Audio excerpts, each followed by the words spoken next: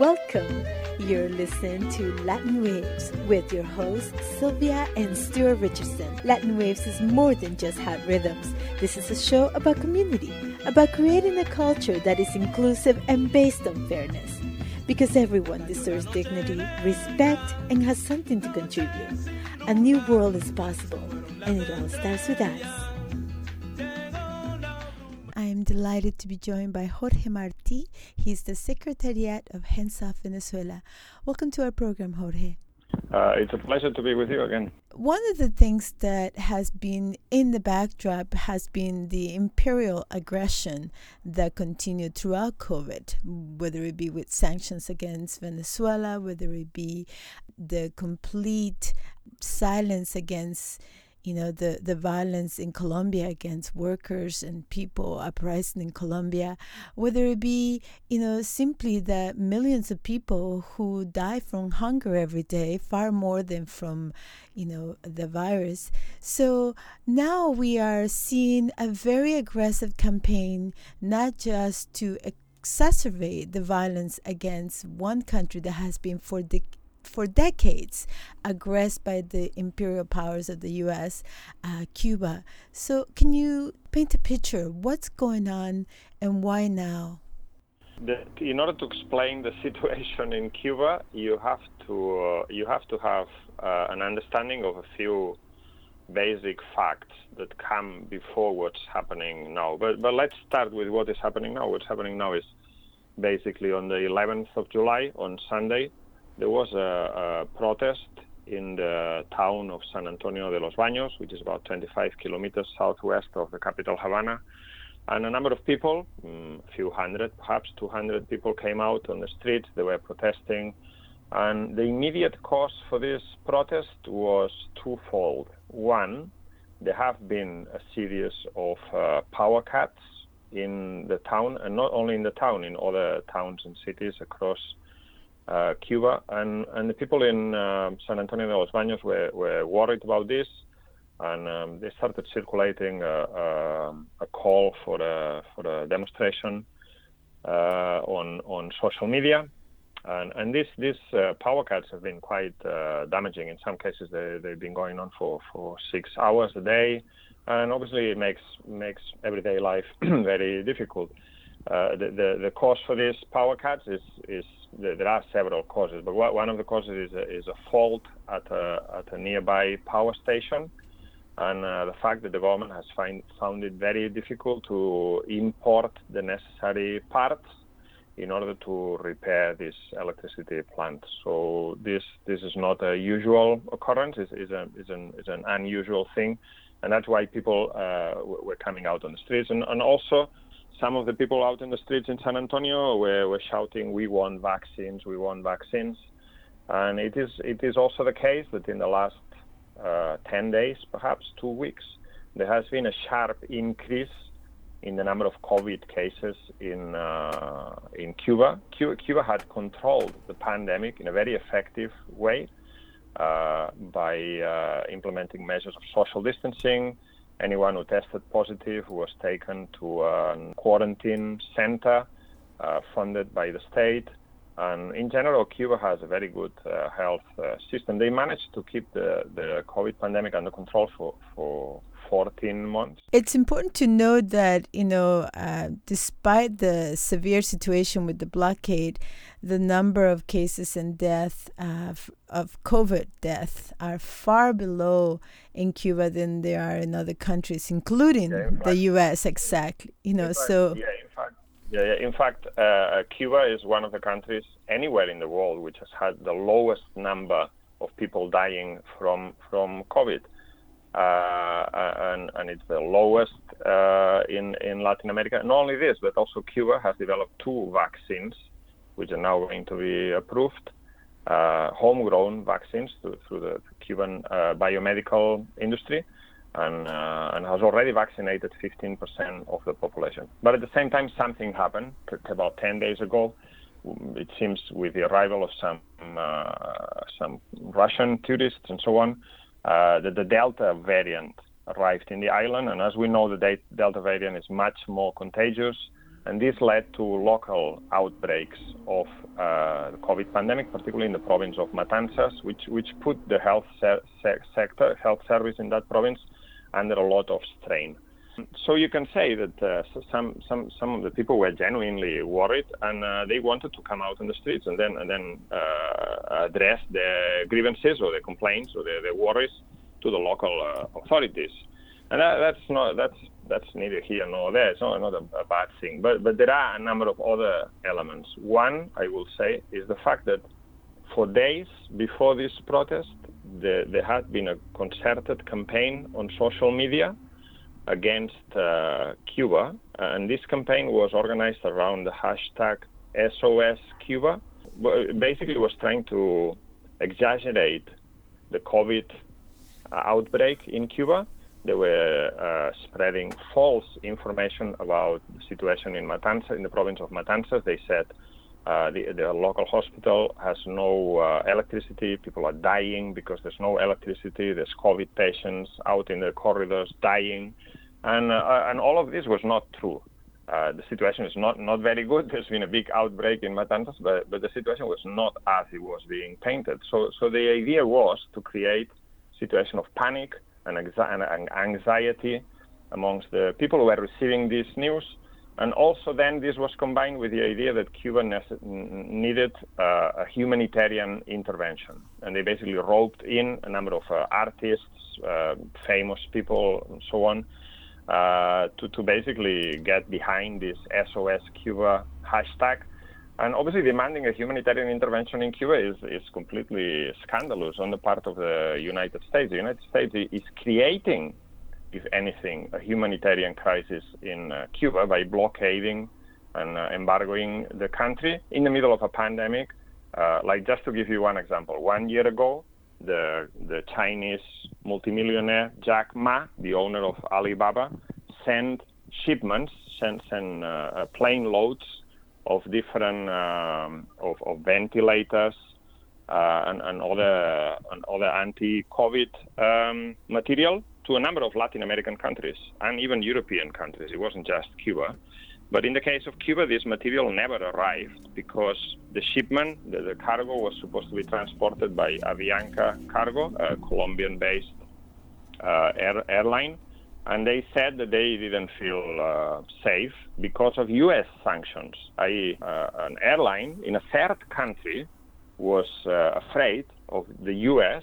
imposing sanctions on them for transporting cargo from China to Cuba, i.e. not even going through the United States. So that just gives you an example. But anyway, there was this campaign. And this campaign there's an expert in Spain that has analyzed this campaign. And this was started from half a dozen Twitter accounts, which were on Friday, Saturday, and Sunday. They were posting millions of tweets, several tweets a second. So this is obviously an operation. This is very well organized and financed with the aim of undermining the sovereignty of Cuba, creating a situation of panic. And we know that in the past, for instance, in Venezuela, this idea of a humanitarian crisis was used to justify foreign intervention. So, but I will say that this played a part in these protests. I.e., the people in San Antonio came out and they said, some people, a few hundred, came out and said, we want vaccines. Why did they say that? Because they thought the situation was much worse than what it really was. So that's one factor. But on the other hand, it is true to say that the situation in Cuba is very bad. There's a really deep economic crisis, which has been aggravated, one, by Trump's sanctions, which have not been lifted by Biden, which I want to talk a bit more about perhaps later, and two, by the COVID pandemic. The COVID pandemic has affected Cuba in a very particular way.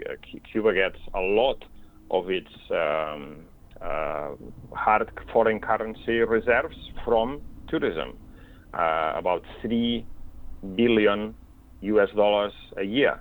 And last year, there were no tourists. From April, when the country was closed down because of the pandemic, there were no tourists, and tourists have not yet even returned to Cuba. So a whole year worth of tourism has been lost for the Cuban economy, $3 billion. That's a lot of money. In fact, Cuba imports a year about $2 billion of food products, which has been unable to. So this has led, in turn, to a big scarcity of basic products, of medicines, and it's aggravated the situation that was already not very good before. Yes, I want to talk about the history, why Cuba poses such a threat to the capitalist system of the United States, and that seems to be governing the whole world. Why can a tiny little island be such a threat to them? But yeah, going back onto the history, I mean, the reason is very simple to understand. In 1959, Cuba had a revolution. And this revolution was mainly about two things. One, about the Cuban people deciding their own future free from U.S. Imperialist intervention. Ever since Cuba gained independence in 1898, it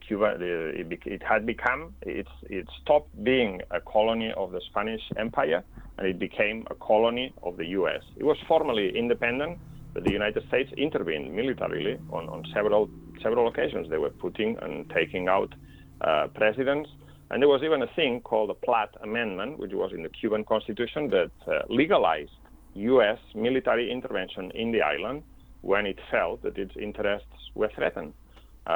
So I mean that is the real situation. So when the Cuban Revolution was, one, about freeing themselves from U.S.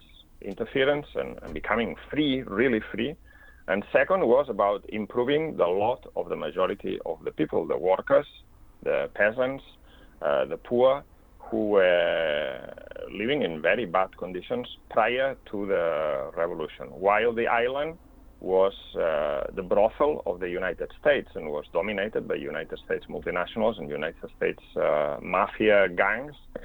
As you can see in the film, The Godfather, where it's very well represented. So this is the reason. They had a revolution for these two reasons, for national independence and for social liberation. And at the beginning, this revolution was not against capitalism. This was not in the program of the Cuban revolutionaries in 1959.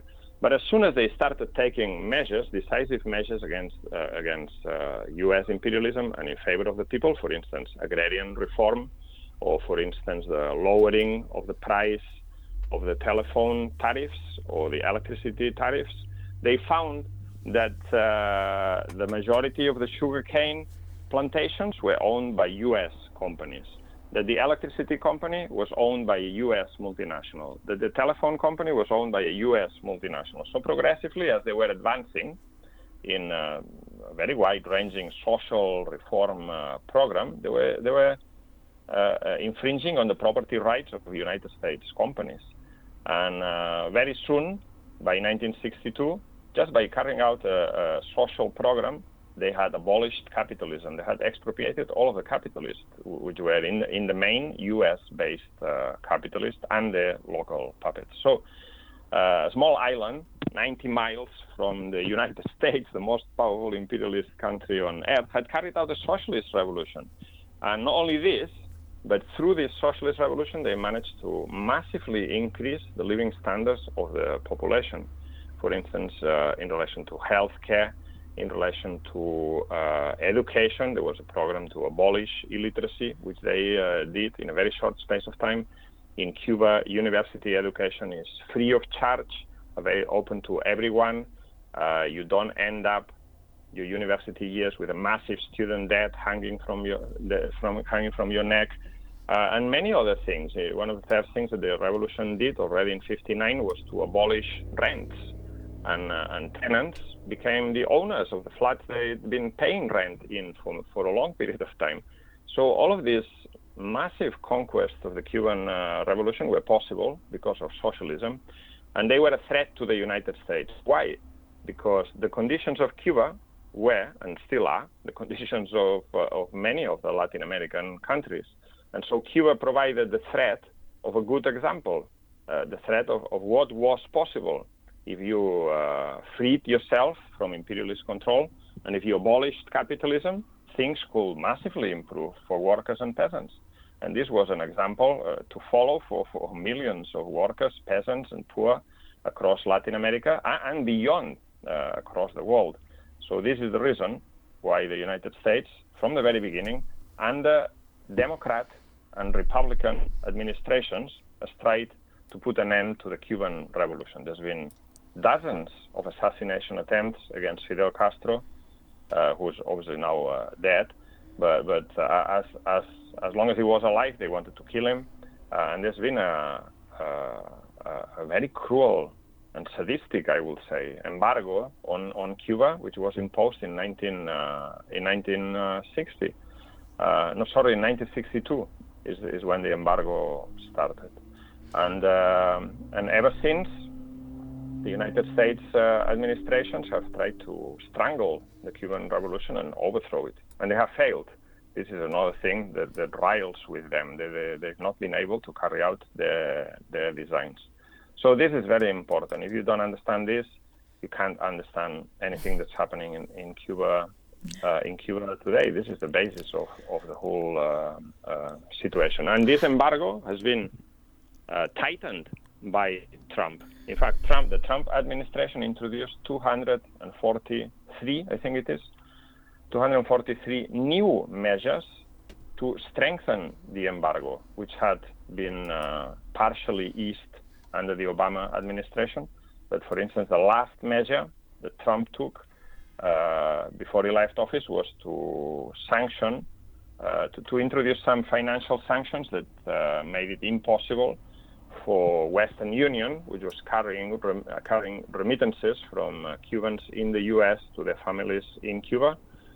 This is no longer possible. And Western Union closed its operations in the island in December last year.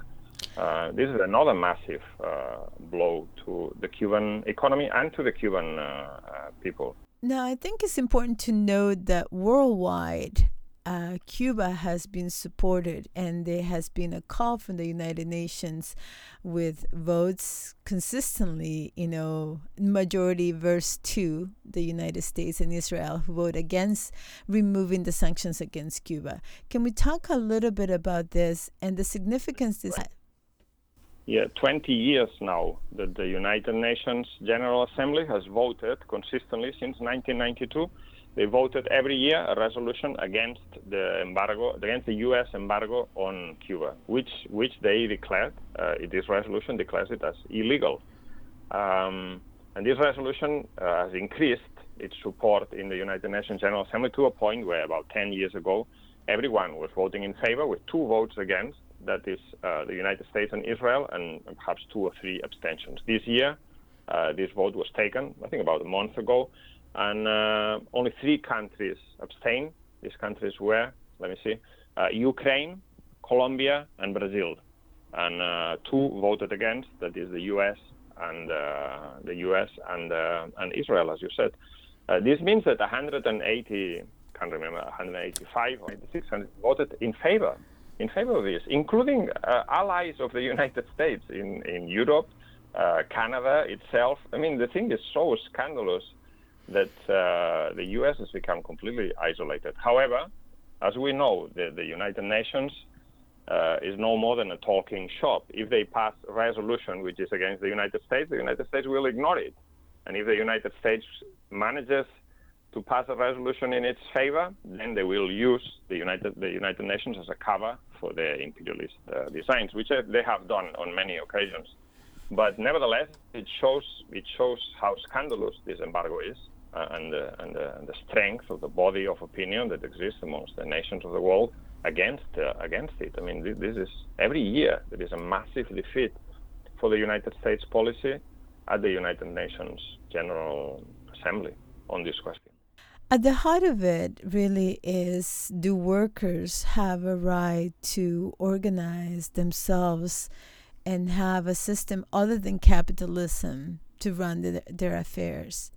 And how do we as workers unite in a way that, we have a clear and, a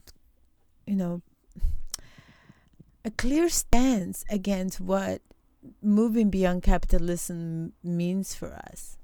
Yes, I mean that's the crucial question. I think this is the reason why they are so adamant to destroy the Cuban revolution, because the Cuban revolution shows that in Cuba, the private profit motive running the economy doesn't exist. The economy is run on different grounds, and this is what allows them to provide healthcare and education for all.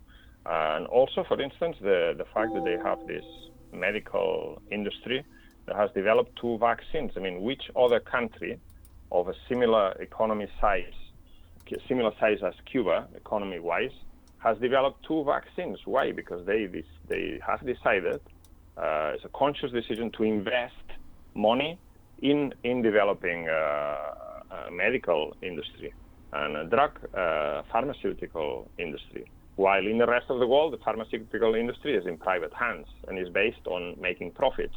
In Cuba, it's based on developing drugs that can cure people, that can be useful for people.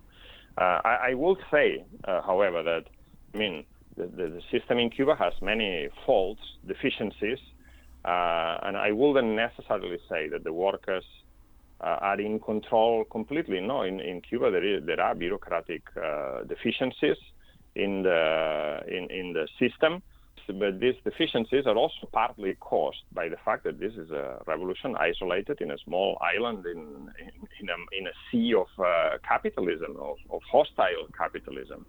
And in any case, these deficiencies, which do exist in Cuba, will not be solved by overthrowing the revolution. As I said before, the reason why people have come out on the streets is because the situation is bad.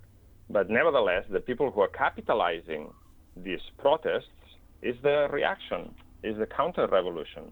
And they started with slogans like "down with the dictatorship," "down with communism." And if this happens, if the revolution is overthrown, then the situation will not be better for the masses.